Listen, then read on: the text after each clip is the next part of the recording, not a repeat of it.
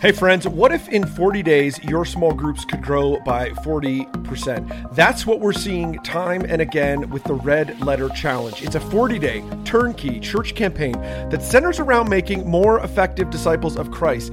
The author, a good friend of mine, Pastor Zach, went and looked at the teaching of Jesus and the command that he commanded his disciples and found 5 main principles out of the mouth of Jesus. This challenge is centered around those 5 targets. In the first 18 months, hundreds of churches and over 60,000 people have completed the Red Letter Challenge. And this is amazing. 100% of the pastors who have taken the Red Letter Challenge recommend it to you. I don't know any other products that we've ever talked about on Seminary where that's true.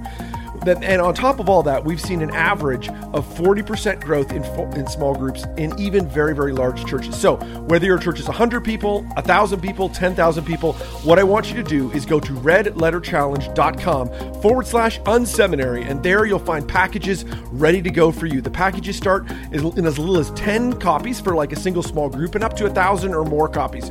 Going to that link will save you between 10 and 40% off. So I want you to go there now. It's redletterchallenge.com/unseminary. It's really an amazing opportunity for your church to reach more people, to see the people in your church grow. All right, let's jump in with today's episode of the Unseminary Podcast. Let's go. This is the Unseminary Podcast. Stuff you wish they taught in seminary. Hey listeners, I'm Vanessa, the host of the Unseminary Podcast, where we talk about the stuff you wish they taught in seminary. I'm joined by the founder of Unseminary, Rich Birch. Hey Rich, how are you? I'm doing really well today. Super excited about today's article, kind of a fun one. Yeah. The question I have for you, so I love our Amazon Alexa. No, I have one in my office, so she just turned on and wants to hear from me. What do you guys have at home that's kind of like one of those, I don't know what they call them, smart speakers? What do you have there? We have a Google Home, so we're on the other side of you. Yes. Now, what do you like about the Google Home? Do you have like what do you call her? Like, I like to call her ours Alexa. Do you just call her Google?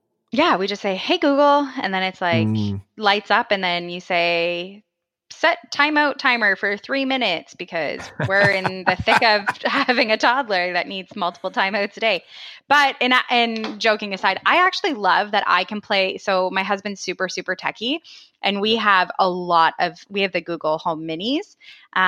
He went super fancy and got me a very nice speaker for my office, but I can have all the music playing throughout the house without it sounding off. So I go into our bathroom, it sounds the same as it does in our office as it does in the kitchen, which is pretty cool. That's crazy, right? Yeah. That's so cool.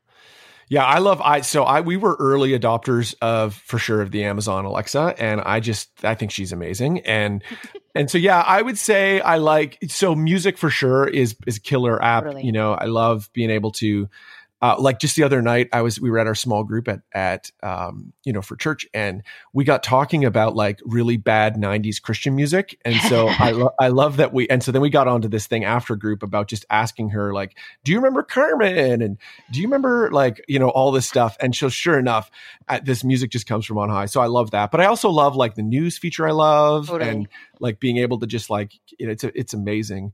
And even like you say, even I for folks that don't know, I love to cook. And so we have one in our kitchen, and I'll use it as a timer now, not to time out my kids, but to time out the food, which is wonderful, because you can have it say like onions and then like beef or whatever it'll name them all, which is really cool. It is really neat. It's also very fascinating to see how far technology has come, that all we have to do is say, hey Google, and like the world is our oyster. I know, it's crazy, right? So that's really germane to what we're talking about today, because the article today is 5 ways artificial intelligence is going to help church leaders. And I think, so artificial intelligence is one of those things that's always seemed like it's just around the corner. It's kind of like the flying car, like, oh, it's here. Before you know it, we'll all be in flying cars. But I think it's going to be more like what we're seeing with Google and with Amazon Alexa and all that kind of stuff. I think it's going to just kind of slowly creep into our worlds. Like it's, before you know it, it will have kind of all this, artificial intelligence around us. It's already happening. Siri's the same way, right? On your phone or if you've got whatever the Google equivalent of that is, we see that, time and again. So today I want to talk a little bit about that. And I've been thinking about this recently, and how it impacts us as a church leader. Cool. So let's talk about processing your email. So, yeah, remember when email was fun? I still think was it it's ever fun? Yeah, exactly. I like email. Yeah, so do I. But there was a time where it was like super fun. I remember early on, this is going to age me now. I was at a university computer lab and I was sending email to my then girlfriend, and it seemed, who's now my wife, it seemed like it was magic, right? It seemed like, you typed in here and then it was like this magic note that went away. But we're not there anymore. Marketers ruin everything. Folks like me that send way too many emails, we ruin everything. But despite texting and Skyping and FaceTiming and all whatever different ways there are out there to communicate, email continues to be a very important communication, tool, trend, approach. And, eventually, already we're starting to see this creep in, how artificial intelligence is helping us sort out our email. But eventually what will happen is, because artificial intelligence is really all about processing huge amounts of data in this, and then really as you and I, people who are church leaders, our job is still to do creative and emotional work. We will be able to give our email to some sort of artificial intelligence bot, or it'll just be built into Gmail or Outlook or whatever you use. It will collate all that down into what might ultimately be even a conversation with your Alexa or, Google Home, where then it says like, hey, I've got a couple different things that I want to talk you through in the same way that an assistant would. That day's coming. I'm really looking forward to that day because, I already try to just focus my, email on like one time a day or 2 times a day, not like just be constantly checking email because, you're not paid to do email. But really this idea of processing email is one of the ways that artificial intelligence is going to help us all. It's so interesting. All right, let's talk about pastoral chatbots. All right, this is like a go with me on this one. In fact, I've written about this in the past. About 2 years ago, I wrote an article. It's probably 3 years ago now. I wrote an article all asking, will robots replace pastors someday? And so there's obviously like some sort of, issue in this area. But so again, back to this idea, artificial intelligence is about processing huge amounts of data and processing it faster than any human can ever do. But then you and I are going to be required to still do the emotional and creative work. We all know, if we can be honest, that there is a part of pastoral care, what I like to call the triage part of it, that frankly is about listening to people and then understanding who it is that I want to get them connected to. There's a part of it is like, hey, this is what's going on in your world. You really should talk to insert this person, whoever that is. And, there's already examples of this out there. And I list a few of them, Hello Tars, Wobot, Tess. There's a bunch of them out there that are doing kind of low level, mental health check-ins, kind of personal conversation bots. I could see a day where, frankly, I could see this kind of connecting with the phone where, you'll call and it'll be an auto receptionist. Now, she won't be able to sound like Alexa or Google. It'll have to sound like something different, but it'll be, answered, frankly, by a computer who will ask a few questions to try to get a sense of, not in the like, press 1 if you're having, if you're struggling with mental health, press 2 if you're, if your marriage is falling apart, press 3 if you've got money problems. But in a conversational way, artificial intelligence will be able to route those calls and ultimately say, hey, who the best person you talk to? You should talk to Vanessa. She's fantastic. She'd love to help you on these things. Or like, you should talk to our groups people, that kind of thing. Which I think, again, will help so many people. It'll help us ultimately extend our influence. It'll help us to ultimately do what we do well, which is, again, creative and emotional work. But it'll extend our ability to do that and help more people than we have been able to before. I feel like some people might love this next one, attendance on weekends. Yeah. So again, artificial intelligence is going to be good at processing huge amounts of data. It's going to do what really you can't do, or no human can do. And we're already starting to see some examples of this. But imagine what would happen if you could send an email, text message, audio message to everyone who attended this weekend at church. Just say, hey, we're so glad you're here.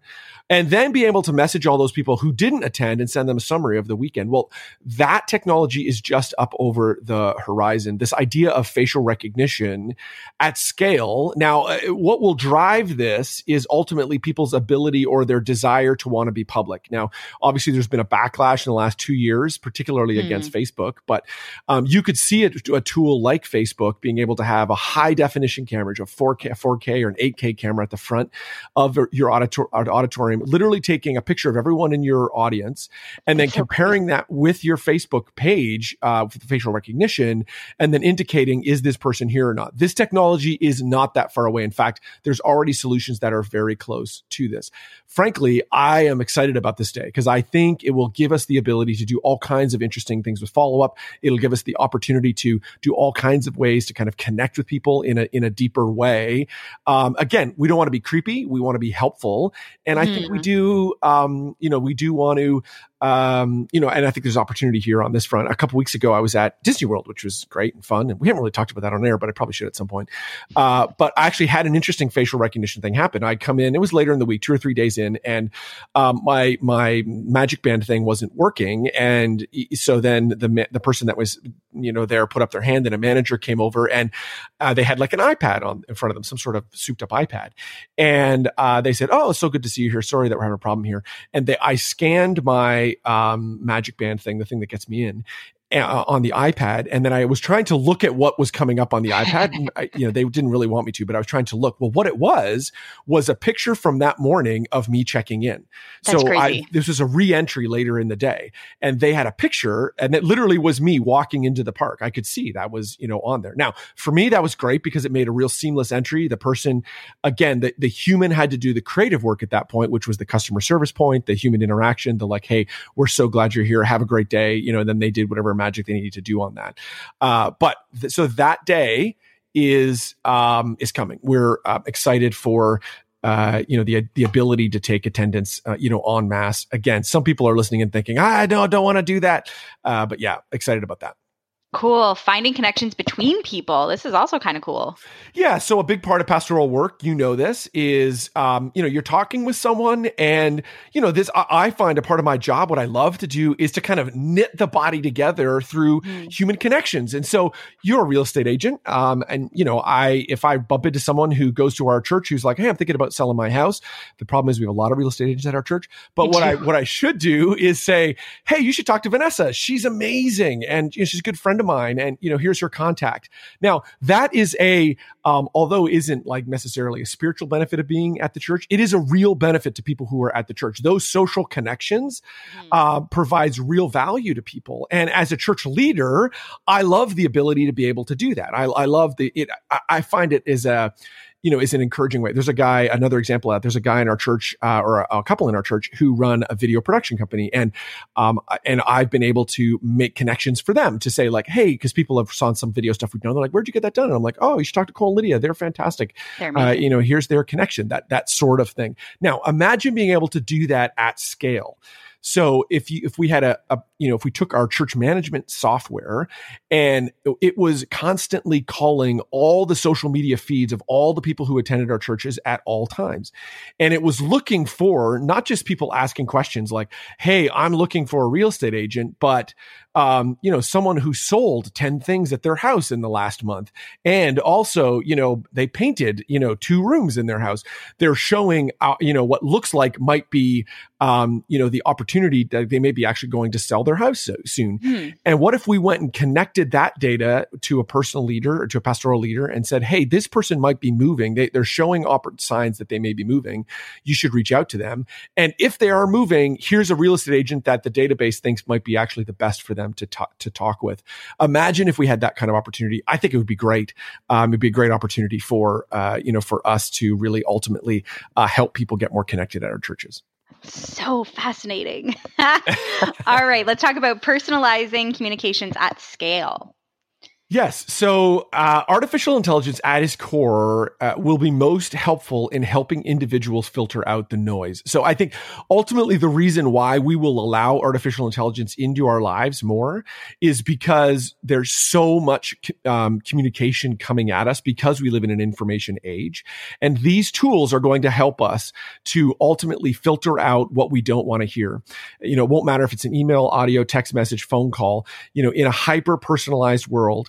messages, that are the most useful to the individual will, if it's not the most useful, they'll simply be tuned out. Artificial intelligence will allow churches to be able to develop streams of communication based on an individual's needs, preferences, age, and stage. Imagine your church being able to serve up customized content, from messages from everybody who's been here in the last 2 years. Maybe it's like, again, back to the social media thing. Maybe someone is like struggling with something online. And again, your church's AI intelligence says like, oh, hey, this person seems to be struggling with this. Here is not just a message from 2 years ago, but here's like a 5-minute clip from 2 years ago that would be the most, important, for this particular person. They would either automatically send that, the AI would automatically send that, or send it to you as a church leader to say, hey, why don't you send this clip to that person? It seems like they're struggling a little bit with this thing. As a person in the church, man, what a huge gift that would be to kind of get that kind of content. So artificial intelligence is here to stay. I suspect it's not going to be like science fiction, movies from our childhood, but it's going to be really extending our abilities as human in the same way that the shovel didn't replace the laborer who had to go out and do work, or the spreadsheet didn't replace the CFO.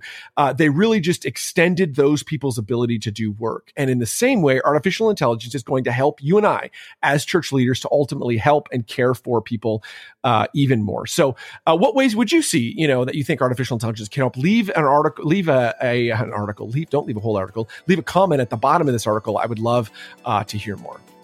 Awesome. Well, thanks, listeners, so much for tuning in today. You can see the full article on our other podcast at unseminary.com.